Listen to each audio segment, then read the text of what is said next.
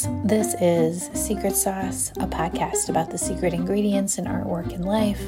I'm your host, Becca Borelli. I'm also an illustrator in Austin, Texas, and this is episode 16, Crisis Needs Artists. I want to talk about that. I want to talk about and make a case for artists on the front lines of crisis. And I feel like just saying that statement, it's a little radical to say, or a lot radical to say. We don't think of artists on the front lines of anything, first of all, unless maybe they're doing something that's overtly, social justice related or activism related. But when you're talking about the majority of art making, it isn't considered, I don't know if relevant's the right word. That's the word that just popped up immediately. Sometimes I wonder if the culture views art as irrelevant in times of crisis. And I wonder if artists view their work as irrelevant in times of crisis. I know that they do. I have struggled with this. I want to tell some stories that have helped me navigate that and have sort of taken me through this journey that has led me to feel strongly that artists not only matter, but are their work is imperative. It is so crucial in times of crisis, and I want to talk a little bit about why. Before I do, if you are enjoying this podcast, thank you. Thank you for listening. I do such little marketing of this podcast. We're slowly going to start doing some things to expand the reach of Secret Sauce. But in the meantime, it's really just Instagram once a week, and that's about it. And the feedback has been tremendous, and it's caused me to continue doing this. Secret Sauce was born out of the quarantine, and as we move into a more traditional workload again, we have created a Patreon account, which some people have been subscribing to. Thank you. The Patreon is going to be one way that we're able to continue recording the podcasts, investing time and energy into the podcasts. And so even if you are contributing $1 a month, it is going to be huge. I can't overstate that. It's going to be huge. If you enjoy the podcast and you feel called to support it in a monetary way, we're going to be, we're gearing up here to be sending small product thank yous to patrons, as well as early bird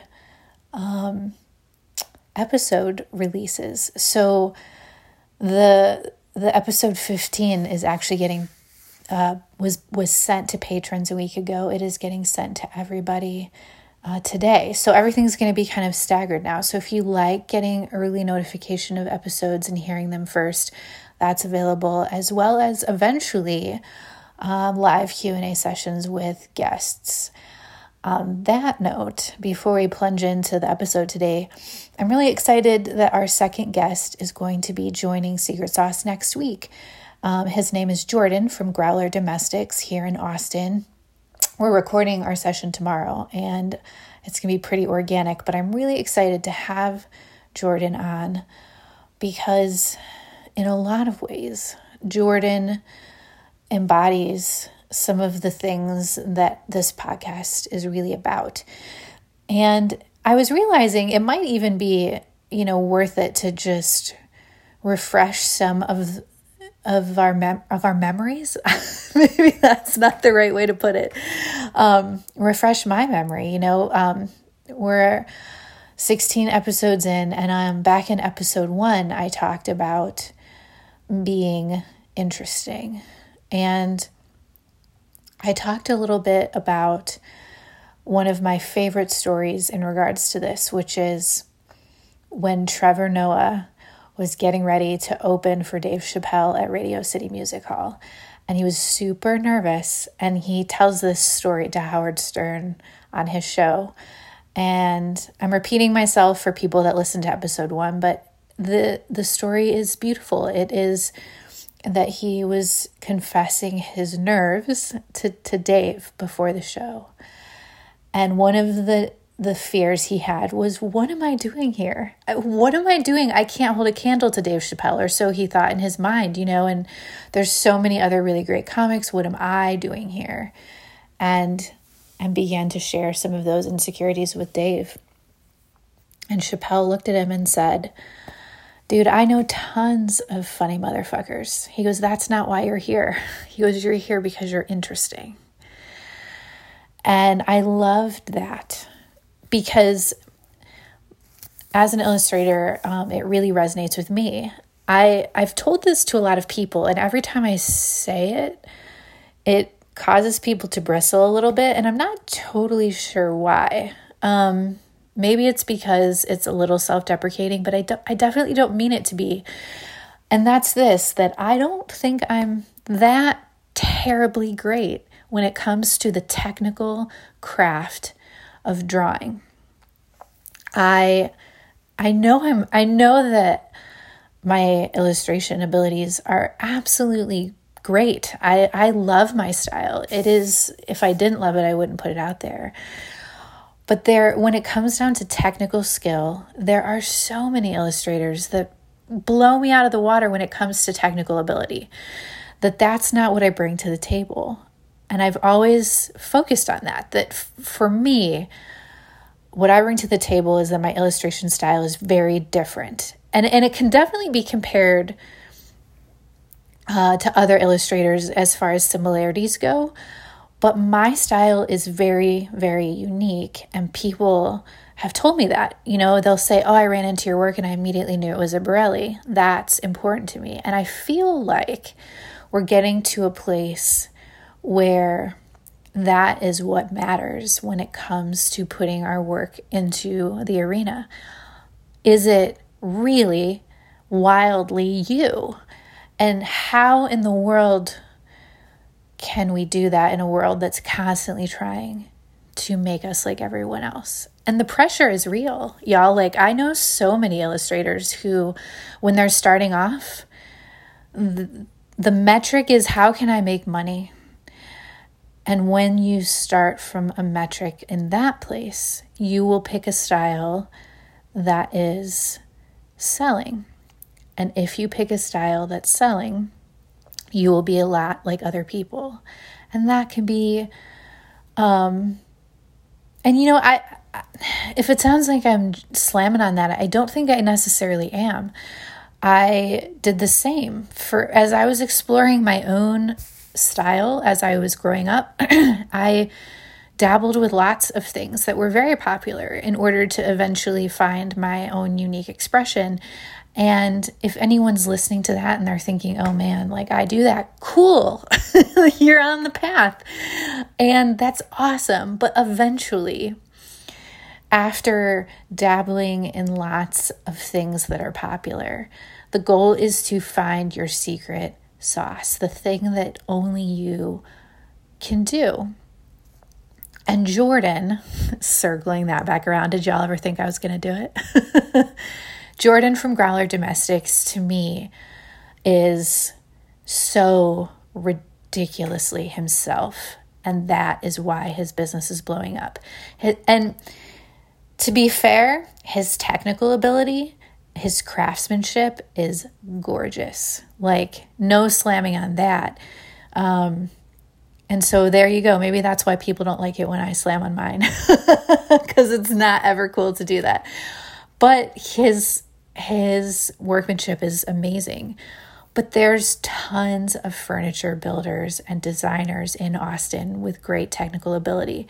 And so I'm excited to bring Jordan to Secret Sauce to talk about some of the X factor, some of the things that he offers that are really different. And I'm going to tell the story about how I met him, because how I met him is a huge part of that. It's going to be great. Definitely tune in next week. And if you want to have access to Q&As with people like Jordan in the future, consider subscribing to the Patreon. The link is going to always be in the episode notes, as well as on my Instagram bio and website. And also just know that if you can't support the Patreon, there's plenty of ways to support without your dollars. Thank you to people that leave 5-star reviews. Thank you to people that share the podcast with others. It is invaluable to me in getting the word out. All right, artists in crisis. We need them. And I started thinking about this episode topic because I don't know if y'all have been, if you're on social media, you've probably seen this meme that's floating around right now. It's this diptych sort of frame. And in the top half of the diptych is this city on fucking fire. And then in the bottom half is a picture of Will Ferrell. And then the caption is always changed depending on the type of creative person posting it. So if it's like a painter, they're saying, "Oh, anyone want to buy my paintings?" or whatever. My studio mate, Allie from Stampworthy Goods, was laughing about, does anyone want to buy some mudcloth furniture, some tiled furniture? And I think that the reason this meme is going viral is because this is a huge thing that creative people think about. What the fuck, what does it matter when our culture is, it's burning, maybe not literally, but figuratively, it's burning. There's a pandemic. Everything is totally different. There's no stability. The rug has been pulled out. We're all just trying to get our grounding again. It's really challenging to do that. In the midst of this crazy time, there's this terrible, atrocious series of deaths in the Black community, murders in the Black community, let me be clear. And people have had enough. They've had enough. And it explodes. And there's protests, and everyone is thinking about it. And maybe the way that they're thinking about it is widely different from one another, but it is really, I would say, impossible to not be reflecting on the shift in the zeitgeist right now. Everyone's thinking about it. And when things are really in crisis, it's really easy to dog on what you're making. Like for me, when I think about it, I think, oh yeah, my style is super, super whimsical.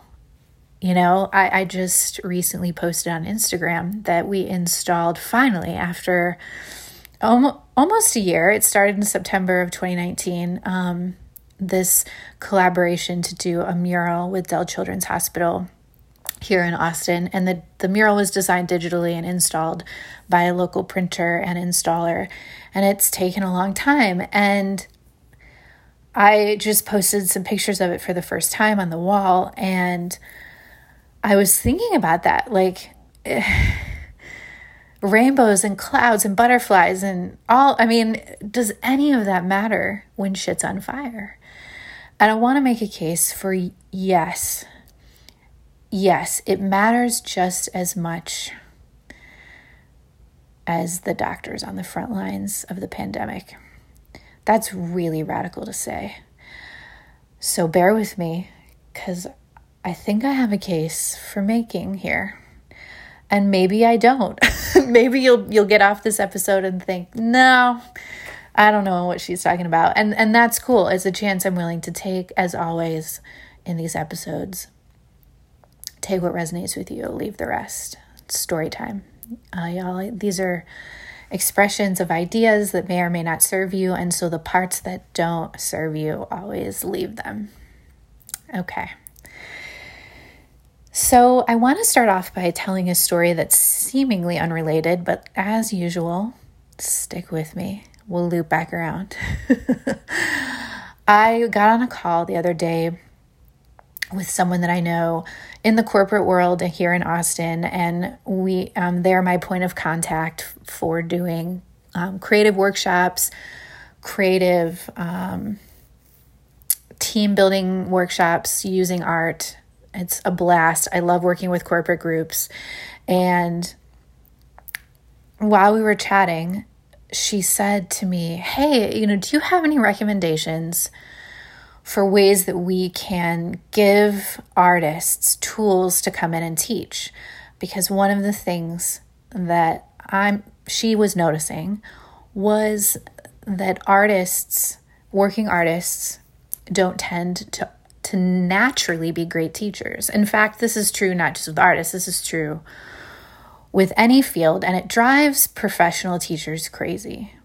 I don't know if anyone can relate to this, but there is an assumption in the world generally that when people are really good at the technical craft of something, that they will be very good at teaching that craft. And that's 100% not true. It's sometimes true, but it's not reliably true. Most of the time, it's actually not, there's not a connection. That being really good at, sculpture, for example, most of the time doesn't equate to being really good at teaching it. But because there is that assumption, a lot of times people that are very good at craft get into positions of teaching, and they can cause some damage there. And I don't mean to sound dramatic, because the damage is, usually relatively mild, but when someone is vulnerable and new and coming into learning something for the first time, it can be really frustrating to learn from a master who doesn't know how to communicate with a beginner. That's the biggest challenge, is that there's this massive gap between masters and beginners, and knowing how to speak to a beginner takes a whole different muscle, So we were talking about this and this is something that I am proud of. I have a master's in education. I was a school teacher for a long time. And I think a lot of my teaching background has helped me figure out a way to work in a way that's meaningful in soul entrepreneurship and art making. And to me, teachers are angels come down to planet Earth to help save us all from ourselves. Most of the time, not all of the time. Once again, no blanket statements here. I know plenty of teachers that shouldn't be in a classroom and are.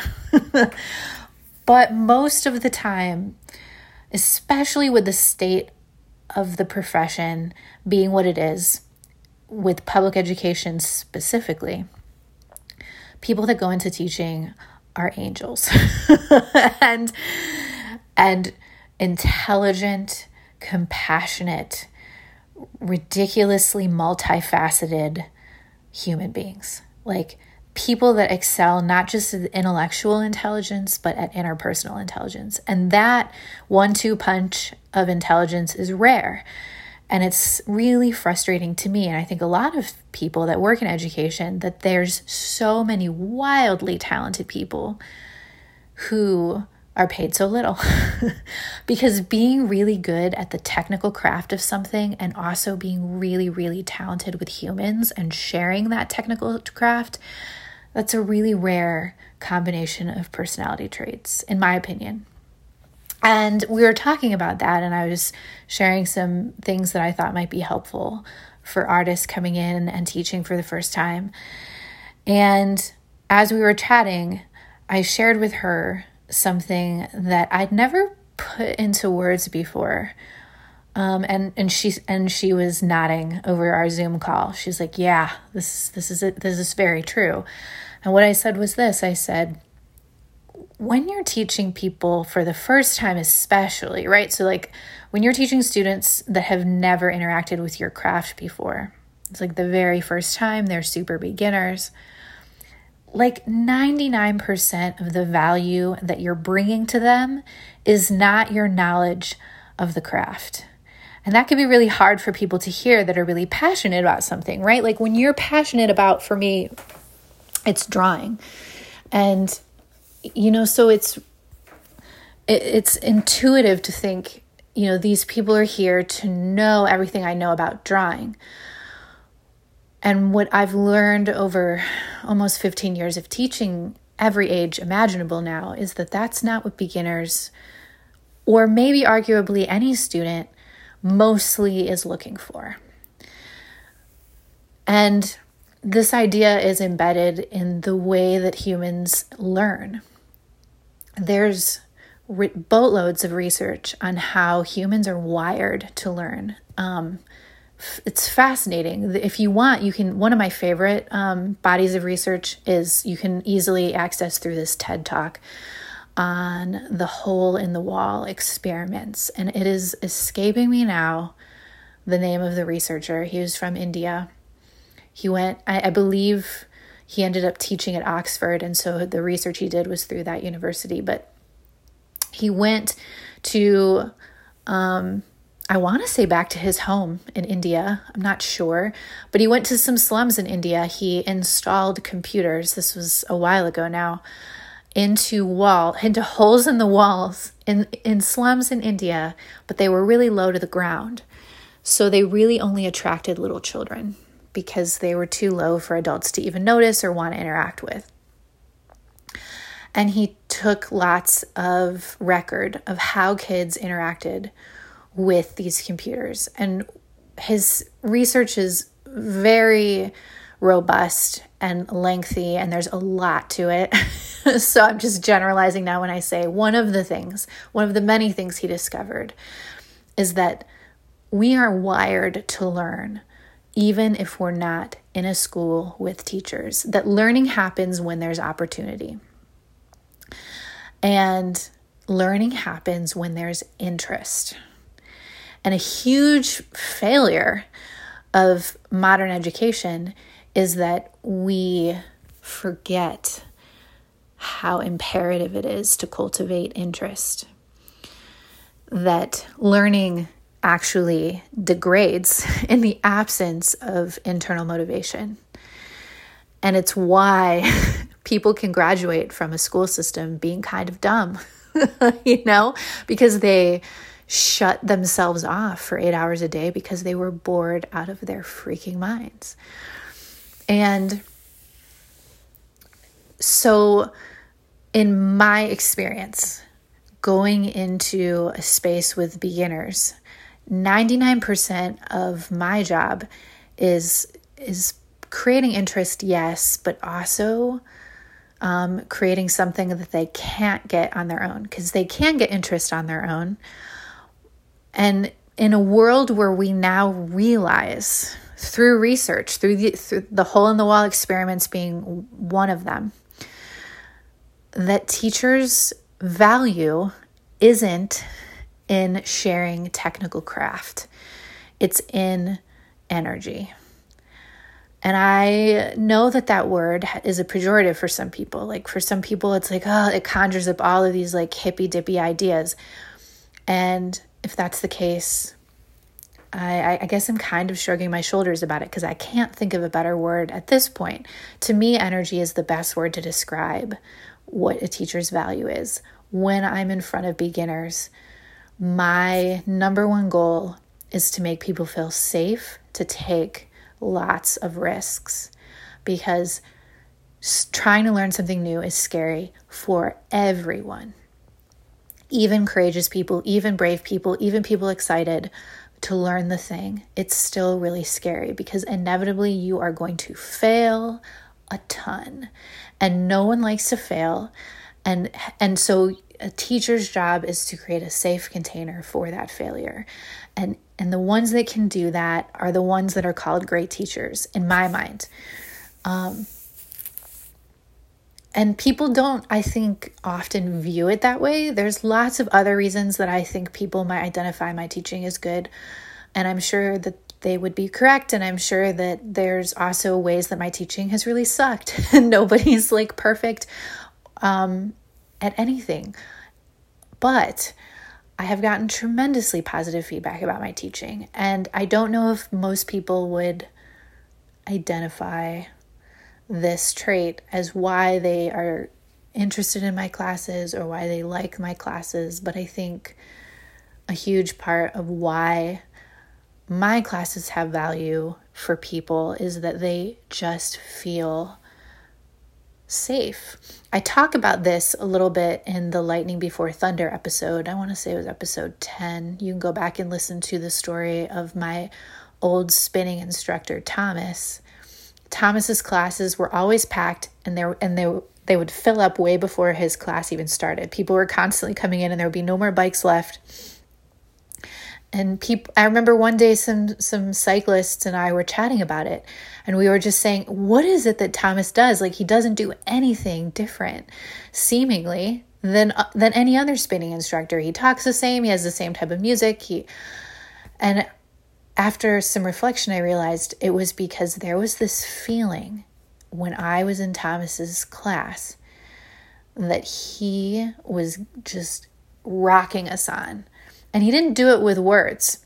There was an energy of, you got this, we're doing this together, and it felt awesome.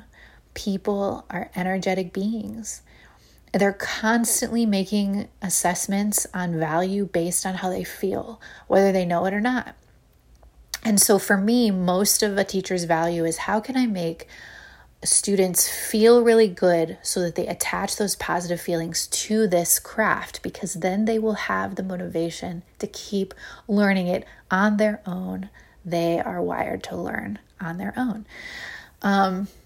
It was an interesting conversation to have, right? Like, what an interesting thing that I had thought about for a long time, but had never, until, last week, put into words. So that happened. And I realized that even just saying a safe container feels a little abstract. So I want to tell this story. I've told this story before, but I think it was just on Instagram stories. I don't know if I've told it on this podcast, if I'm repeating myself. I still think it's important for this particular episode, so bear with me. But this story is from a time when I was an elementary art teacher, when I realized the value of the container. This was the first, I learned so many amazing lessons my first year teaching. And this was my first year. I had gotten some advice from my mentor that one really good introductory lesson for kindergartners coming into formal school for the first time was self-portraits. That, giving kids an opportunity to draw their likeness was an important thing to do their first year in art. So one of the very first projects we ever did was self-portraits, and it was a blast. Like, the kids were super into it. We were talking about, how to make eyes that were the shapes of footballs instead of dots. Like, taking their preschool face abilities to the next level. They were really excited about it. They did gorgeous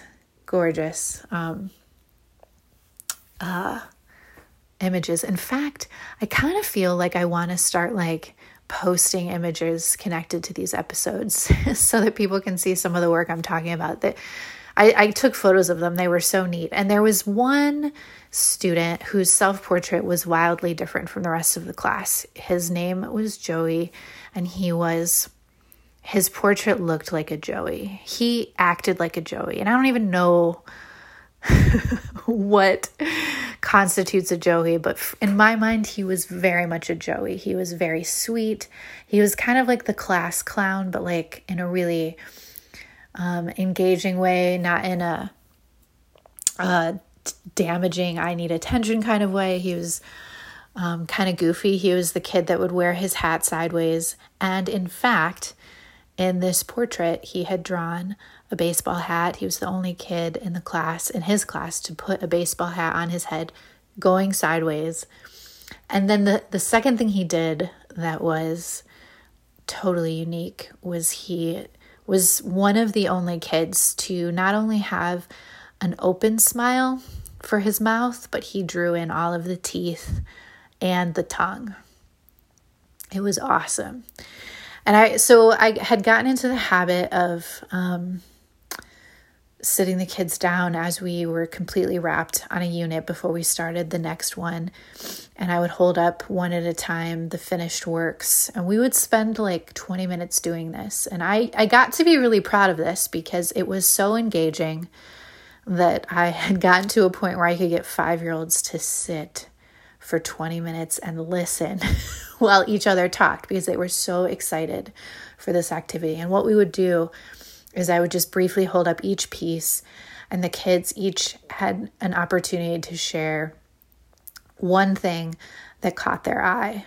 So I would just call on one person for each piece, and every kid would get to hear from the class one thing that their peers were gravitating to in their drawing. It was really fun. And so I get to Joey's artwork, I hold it up, and the class loves it. And they burst out into laughter, just like, oh my gosh. And I still remember there was lots of like really positive language happening as well. Like, oh my gosh, look at the teeth, look at the hat, so cool, all the things. And so everyone settles down. I call on someone, they share their thing, and I turn to look to Joey, and I see that he has this ridiculously uncomfortable look on his face. And I realize, oh, he's not enjoying this at all. And I'm debating, like, should I speak up? Should I just leave it until after this activity is over? And before I get a chance to kind of decide, he bursts into tears. And the class did something that forever shaped my approach with kids. This particular class, their teacher, their classroom teacher, was trained in this management behavioral sort of training that teachers can get called Love and Logic. In fact, I want to say I took some training in this while I was in this particular school, because the whole school worked in Love and Logic. And Love and Logic is beautiful. I came to find over the course of my time, for anyone that's ever done it or is interested in doing it, that Love and Logic works really well with really little kids. And then as kids get older, less well. But the thing that's really beautiful about Love and Logic is that it's all about empathy, even in the face of really bad behavior. Little kids don't misbehave because they're trying to cause a problem. They're misbehaving because they're struggling, they need help, or they just don't have enough information to know that they're causing a problem. As adults, we get so used to assuming that talking over someone, that's considered so rude. It's so obvious to us. But when you're 4, it's not obvious. So yelling at a 4-year-old for talking over another kid creates a lot of shame, because they literally were just excited, they were happy, and then you slam on them.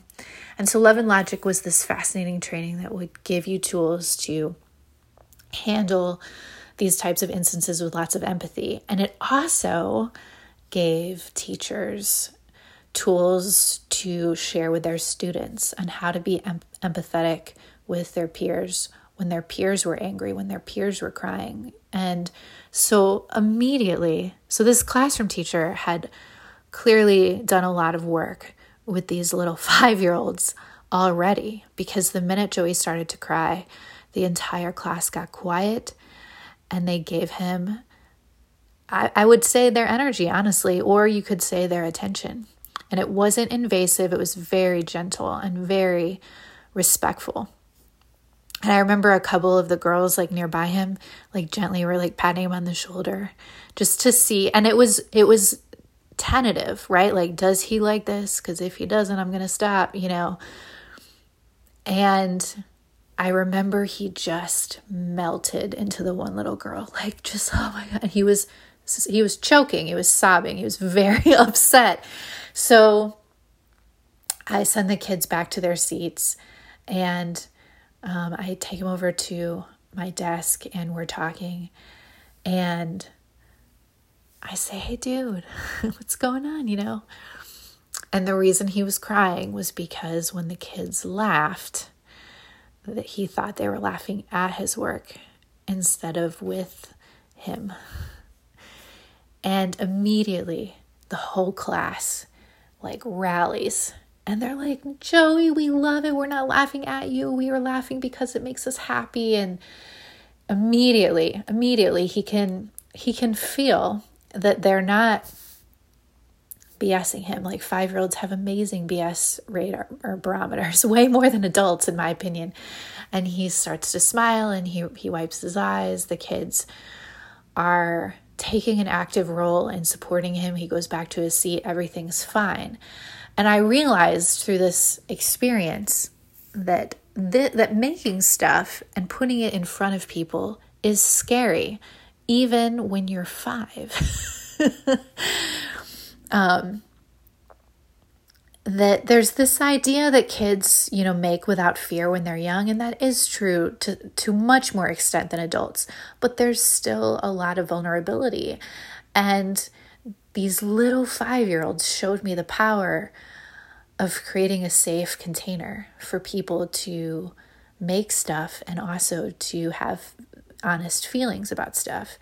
That's what Joey needed, right? Like more than learning how to make football-shaped eyes and learning how to create ears in the right position and make and fill the whole space and take his time. More than that stuff, what he really needed was, when it was time to share his work, he needed it to be safe to do it. That's what's more important, because eventually everyone learns how to be good at things they're interested in. They will practice what they're interested in naturally. That the job of the class, the job of the teacher, is to create a safe container. Okay, so what does this have to do with artists in crisis? The reason I shared those two stories is because I wanted to make a case for this idea. And that is, we're not here to make better stuff. And this piggybacks a little bit off of episode 15, because I talked about this idea in the last episode too, just in a different context. We are not here to make better stuff. We're not here to make better crafted anything. I mean, I could go down the list, like anyone that makes anything, whether it's urban design, graphic design, theater, science, medicine, law. I mean, we're all creators and we're all artistic in our chosen fields. Artistry is a way of approaching anything. And in that regard, we all are artists. We all are. When I say that, I don't mean we're all artists in terms of professional artists. That would be silly. We're not all professional artists, but all of us bring artistry into our day-to-day lives on and off, and some more than others, but all of us do it. And you can see it in the most mundane activities. You can see it in a mother putting barrettes in her kid's hair. And you can see it being just sort of like a whatever chore for some mothers. Like, honestly, if I had kids and they had long hair and I was putting it up, it would be a chore for me. I don't view that. But for some parents, let me not just be specific to mothers, but to some parents, doing their kids' hair becomes a way to express themselves artistically. And I know that sounds dramatic, but I don't mean it insofar as, I'm going to take a picture and put it on Instagram as this artistic hairdo. It's just the process of slowly putting energy and enjoyment into the moment of that thing. Artistry is being present and artful in our attention to something.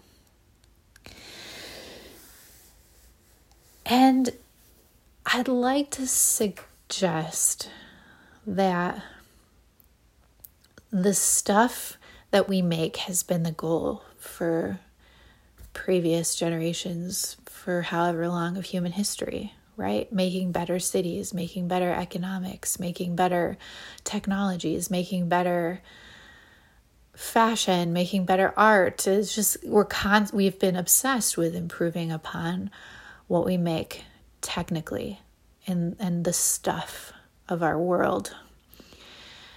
And if you look at the world from that lens, if for the people that really still view their purpose here on the planet, in this bag of bones, in our bodies, if we view our purpose as making better things in the world, then from that lens, artistry during times of crisis is actually less relevant. Let me just put that out there. If the point is to create peace right now, here, if the goal is to heal the pandemic right now, here, painting is less relevant. It is. Like, there's no argument there. But if the goal is something else, artistry is massively important. And what I'd like to suggest is more important than this stuff that we're making right now is that we are growing as humans. And I don't mean biologically. We all are growing biologically, whether we want to or not. It's natural. People age without trying. There's no way to avoid it. But growing in our minds and hearts is optional. That's something we know. There's plenty of people that are little children that are ridiculously wise, and there's people that are on their deathbed that are still, scared and terrified little 3-year-olds in their hearts and minds. That biological age is only one representation of age.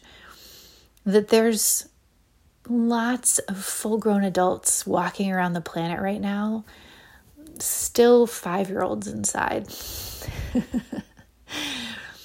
And I really learned this when I was a school teacher and a server at the same time. When I lived in Ohio, there was a period of 2 years right before I moved to Austin where I was really trying to save money. And so I would, two nights a week, I would work teaching during the day and serving at night. It was awful and only possible when you're 26 years old. But I would go from working with these little kids to serving adults in P.F. Chang's, actually, was where I was a server. And I began to notice that a lot of adults are really, really act very similarly to 5 and 6 and 7-year-olds. And part of the reason is that there's a lot of things, a lot of trauma that happens to people when they're 5, 6, and 7 that actually never gets healed. And they carry around wounded 5 and 6 and 7-year-old pieces inside themselves, and they act from that place. And when you have unhealed crap from your childhood, you will make unhealed crap in the world. And this is something I think artists really understand well. That whatever we make is this very organic extension of wherever we're at. I remember an artist friend of mine saying, I just don't have it in me anymore to make dark art. She goes, I know there's a huge place for that, for art that's gritty and angry and dark and shadowy. She said, but I've just seen enough of that in my young life. I don't want to create any more of that in my adulthood. And her style was very colorful and whimsical and childlike. And to me, I remember when she said that, I thought, oh, this is, but that's because you've moved into that place in your mind, right? Wherever we're at in our mind becomes the fuel for whatever we make, not just our art, but our families, our professions, our personal lives, our friend relationships. Everything is a creative extension of our internal worlds.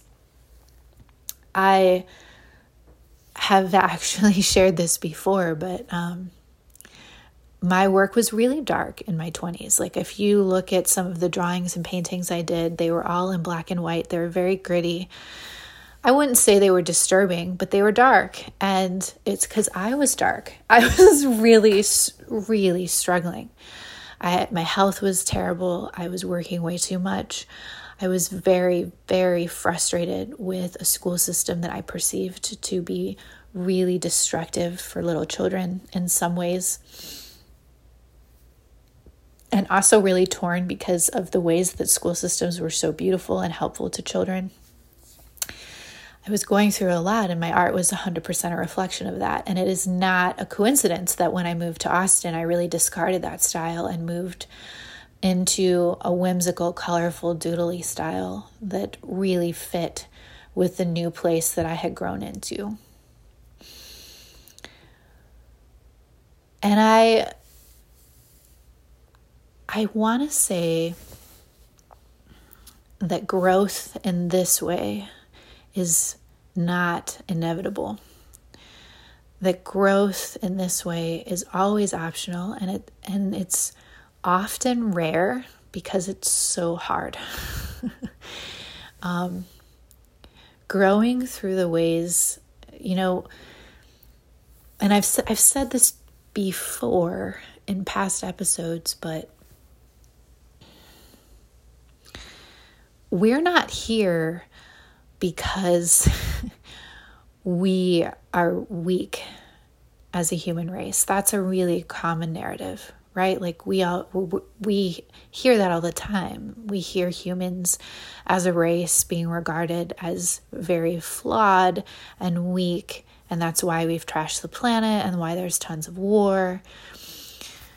I have, especially from teaching little kids, I've really started to view it in a flipped way, that we're here because we've been way too hard and way too tough, and we've crammed down all of our squishy, all of our hurt, all of our pain.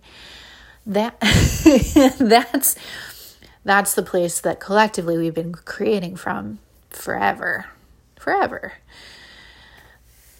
And it's been interesting for me, especially on social media, to listen to a lot of the stories and a lot of the narratives about how we need to create better, we need to do better. What I hear when I hear those things is like, what it sounds like to me is like if I were in front of a class of 5-year-olds, it sounds like me saying to them, you need to do better algebra. Get it together. That's what I hear when I hear a lot of calls for action in the culture at the moment. We're asking 5-year-olds to do algebra, and it's not possible. The goal isn't what we make right now, because what we need to make is algebra, and we're not old enough yet. What we need to do is grow, and not biologically grow. We need to internally grow. What does this have to do with artists? I think this has a lot to do with artists. This kind of growing is what artists are here for. Artists, in my experience, are arguably almost always at the front lines of cultural growing pains, cultural growing curves, if you will. If you want to see the farthest point that a culture has grown, look to its artists. Because artists will be telling you before the rest has caught up what's coming. An example that I think a lot of people are familiar with is Van Gogh. Van Gogh was mocked as a painter. His style was considered childish and crude and lacking in technical ability, honestly, because it was so painterly. The majority of artists in his day were still representing things in highly realistic ways, and his was very impressionistic. He was one of the people that started that post-impressionistic movement. Other impressionists before him, like Monet, also were mocked because that style was before its time. I think we've all heard that phrase before. It's that person is just before their time, which is a kind of unfortunate way of saying the collective can't appreciate them yet because their ideas are too hard for most people to wrap their heads around at this point. And a lot of artists fall into that camp. A lot of creative people, a lot of creative geniuses fall into that camp of being very misunderstood. But I don't even mean to suggest that artists have to be like Van Gogh or misunderstood to be important to this type of thing. I think all artists generally, as a group of people, and when I say artists, to be clear, and I feel like I often am not clear enough when I tell these stories in reminding people that when I say artists, I'm not talking about professional artists. I'm not discluding them either, that professional artists are absolutely included in this, but that I'm talking about people that make things from an artistic lens, whether it's for money or not, whether it's visual art or not, whether it's musical arts or not, whether it's theater arts or not. Artistry is something that can be brought to anything. I've talked about how watching my dad repair his old vintage motorcycle was like watching an artist. Watching teachers teach children to be empathetic when they're 5, that's artistry, right? Watching my principal when I was watching her create management systems for kids that were very destructive, while also and creating management systems for destructive kids that showed kids that what they were doing was absolutely unacceptable, never to be tolerated, while also showing kids that they were ridiculously loved and welcome in the school community. That's artistry. Artistry is nuance and attention and presence to what one is making, and injecting lots of love into what someone is making. There's a lot more to it that I suppose I could geek out on right now, but I won't. Really, artistry is something that can be a quality of many, many things. And so when I call people artists, I'm talking about that, from that definition. And I want to say, because my artwork is not pushing trends, like I'm not a Van Gogh. People really digest my work quite easily. My work is pretty straightforward. It's iconography of hearts and rainbows and swirls. Bright colors, black outline. I often do it digitally, which interjects an even simpler element into it, because I can edit everything digitally. That's pretty straightforward. But the ways that I push the envelope of ideas through my art, my creative work, is through this podcast, right? Like sharing these stories is my outlet for trying to be different, trying to push on the edges of something. And I believe that every artist pushes on the edges of things, even if it's not in their work. That artists are just wired to push the edges of the cultural growth. I love that about artists. I feel like it's why artists are crucial in times of crisis, because when you look at artists as a whole, what they're saying, what they're writing about, what they're making, the interactions they're having on social media is a fascinating barometer for the edges of our cultural growing curve, if you will. That it's not that where we're going is there. It's in the fringes where the quietest, hippy-dippiest voices are, right? It's not where the really loud majority is at the moment. It's not to discount the loud majority. The loud majority is getting attention, and that's their function. And I'm so grateful for the people that are bringing so much energy to this movement. And that's not where we're going. Yelling at 5-year-olds to do algebra isn't going to cut it. There's a lot of people who are doing the best that they can, and the best that they can is destructive, right? I think that's hard. It's like a radical and hard idea. But it's an idea that I think is really important at the moment. And I talked a little bit about it in the last episode, right? That what people are making might be the absolute best that they can make.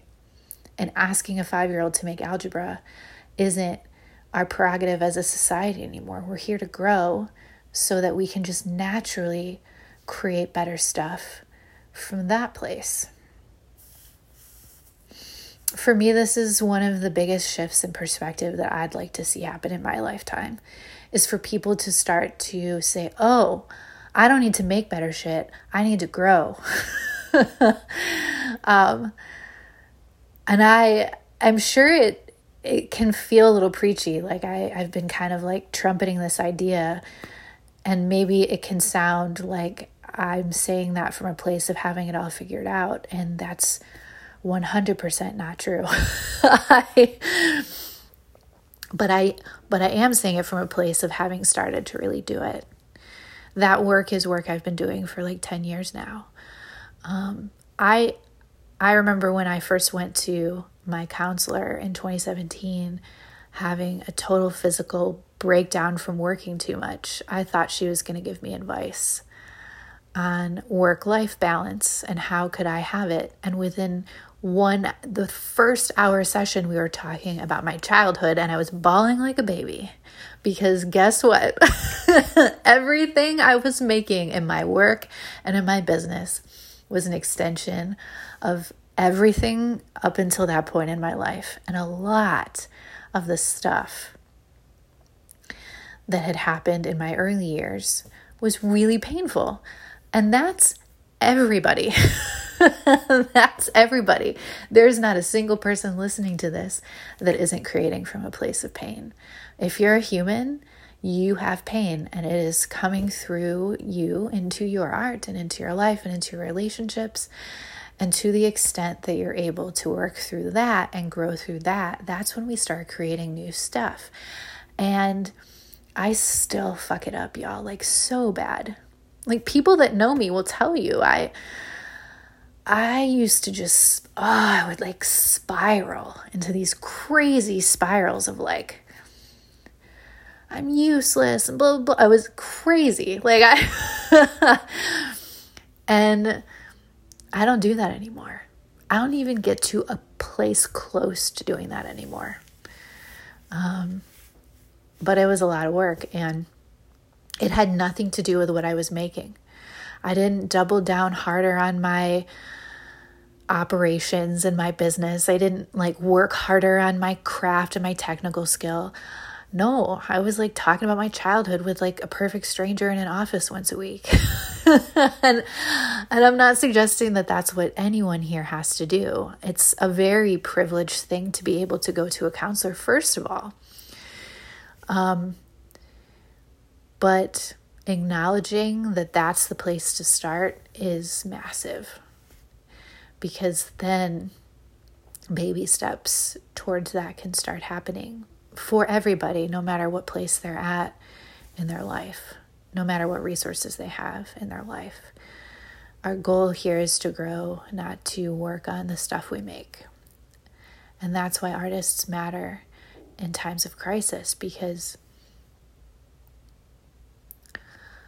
artists are on the front lines of how far we've grown. And if you find the quietest, hippiest, weirdest artists saying stuff that no one else is saying, but like really resonates in your core, that's where we're going. Artists are the compass.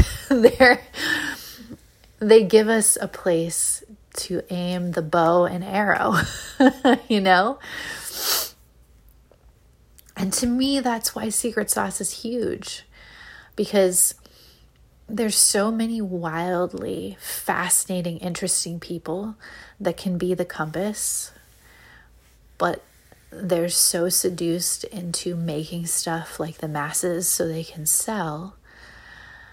And there's nothing wrong with that. I freaking sell. I sell, I sell very commercial things. Like 100% pay my bills with stickers and coloring books and candles and all the things. That's not my artistic mission anymore. Secret sauce is my mission. Teaching is my mission. And selling the stickers supports that. So there's nothing wrong with selling work. There's nothing wrong with wanting to make stuff that people buy. But what is it that we're going to make that really pushes the stories and the narratives forward, that really helps people grow? I'm fascinated with that idea. And I think artists of all kinds have the ability to do that. And that's why their work matters so much. And I know it can be a little bit of a tricky thing. Like, I'm sure there's some artists that are like, yeah, Burley, but I paint landscapes, and what does that even matter right now?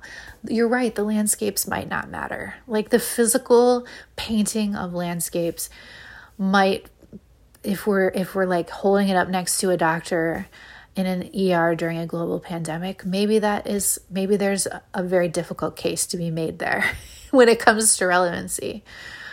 But you are, as an artist, are part of pushing the culture forward. Even if you're a landscape painter, I believe that. The ideas that you think about, the energy that you put into the landscape, it matters. And I'd like to suggest it matters in ways that we can't even wrap our heads around yet.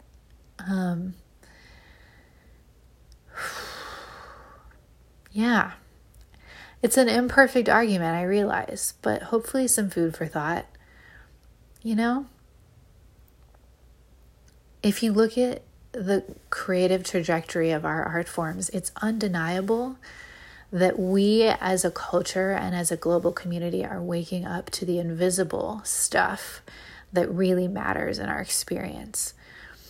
You know, like Star Wars was huge. The Force that was like massive, right? No one had done a movie about invisible forces, tapping into them for personal and collective power. That was revolutionary, and it's why that franchise took off. And Star Wars ushered in all kinds of movies about wielding power in a way that is disconnected from like image, personal fame, wealth, right? Doctor Strange, super interesting movie about a wildly talented surgeon who completely loses his ability to make stuff in the world because his hands are destroyed. And he learns instead how to wield invisible forces. That's like kind of a wonky idea to think about. But it's kind of on the forefront of where we're going. We're traveling in that direction. We're starting to learn as a culture about the power that we have to affect the world with energy. I think that's so cool. And a lot of our art forms are showing the way. So, you know, movies is just one of them, but it's everywhere. It's in the influx of interest in acupuncture. It's in the trajectory of the art world going into abstraction. You know, like you can go to Houston and sit in the Rothko Chapel in front of black canvases, right? What's the point of that? Well, Rothko wasn't interested in painting something pretty for your eyes. He wanted you to sit surrounded by nothingness and face yourself. That's awesome. And it was really revolutionary when he did it. Like, a lot of people would look at his field paintings and say, I could do that. That wasn't his That wasn't what he was bringing to the table, right? Art isn't always about the technical thing that we're making. It might very well be about the way that people grow when they interact with your stuff. And Rothko was saying, I want people to sit surrounded by my field paintings and face themselves, and in so doing grow a little bit. That's beautiful. That's why art matters in crisis, because we are not here to make better stuff. We are here to grow, and then better stuff's just going to happen. That's how it works. And finally, I'd like to wrap this up by saying it's to give permission to people listening to this, that you can politely let go of some of those messages yelling at you to do stuff right now, yelling at you to be better, yelling at you to do better, right? That's all well and good, and maybe that does help some people. As a teacher, I'm not totally convinced it helps anyone, but I could very well be wrong. This whole episode is a lot of just thoughts I've had, But I'd like to suggest that you can let go of the pressure to make algebra if you're 5. I'd also like to suggest letting go of pressure to not be 5. Like, we're all just where we're at. I think we're all just where we're at. And collectively, when we can figure out a way to honor the fact that some of us are like babies, just like babies in full-grown bodies just doing all kinds of damage. Babies in leadership positions. I know you know what I'm talking about. There's plenty of them. And that those people that are just so wildly destructive in the ways that they interact with the world, to suggest that they're doing the best that they can is radical. But I think that it's an apt suggestion. And that when we get to that place of understanding that, we'll be able to move collectively as a community better. First of all, we'll stop electing the babies to office. I remember Cesar Millan. I'm really going to wrap this up soon. This is a long episode, but I remember Cesar Millan posted a video not too long ago. I love him. He's the dog whisperer. He does these fascinating videos about dog training, but he also has come out in recent years as saying he's really more interested in humans, right? Because when humans have it figured out, the dogs are going to be fine. And it's another way of saying when humans have it figured out, what we make is going to be fine. The world is going to be fine. That the focus isn't out there on what we're making, the focus is in our inner worlds. And so that's why when he's training people, right? Because he says, I'm not training dogs, I'm training humans. And when he's training humans, he's constantly asking them to look at their inner lives. What assumptions do you have? What trauma do you have that is causing you to enable this dog's behavior in X, Y, and Z ways? And I remember he posted something recently that said, humans are the only species on Earth that follows unstable leaders. And I was like, yeah.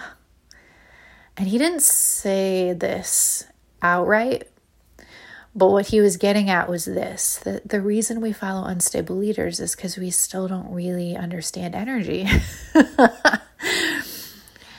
We're really still comfortable with image. And for a lot of people, image is what they follow. And so we have to grow past that. And artists are really, I think, very comfortable with energy, whether they would call it that or not. Because I know there's a ton of artists that probably would balk at using the word energy. But I think a lot of creative people are very comfortable with this idea of following energy. How does that person make me feel? It's like such a distrust of feelings. And it's a bummer, right? Because I think that we're here in this place not because we listen to our feelings too much. I think we haven't gotten into our feelings nearly enough. And so when the feelings do come out, they're like super destructive and shitty. But if we keep getting into our feelings and growing it is going to get so much better. And I know that the episodes on this podcast have started to get really esoteric and maybe kind of macro, but this is an idea that I have been perseverating on because the internet and the world right now is full of lots of noise about doing better and making better. And that can be really diminishing for artists because they're like, well, how in the world does my crafts matter? Like, how in the world do my, hand-stitched pillows matter? Whatever it is that you're making, Anyway, I hope this was food for thought. And next week's going to be much more lighthearted. You'll see Jordan is going to be a breath of fresh air after the deep dive on this one, I think. I love y'all. Peace.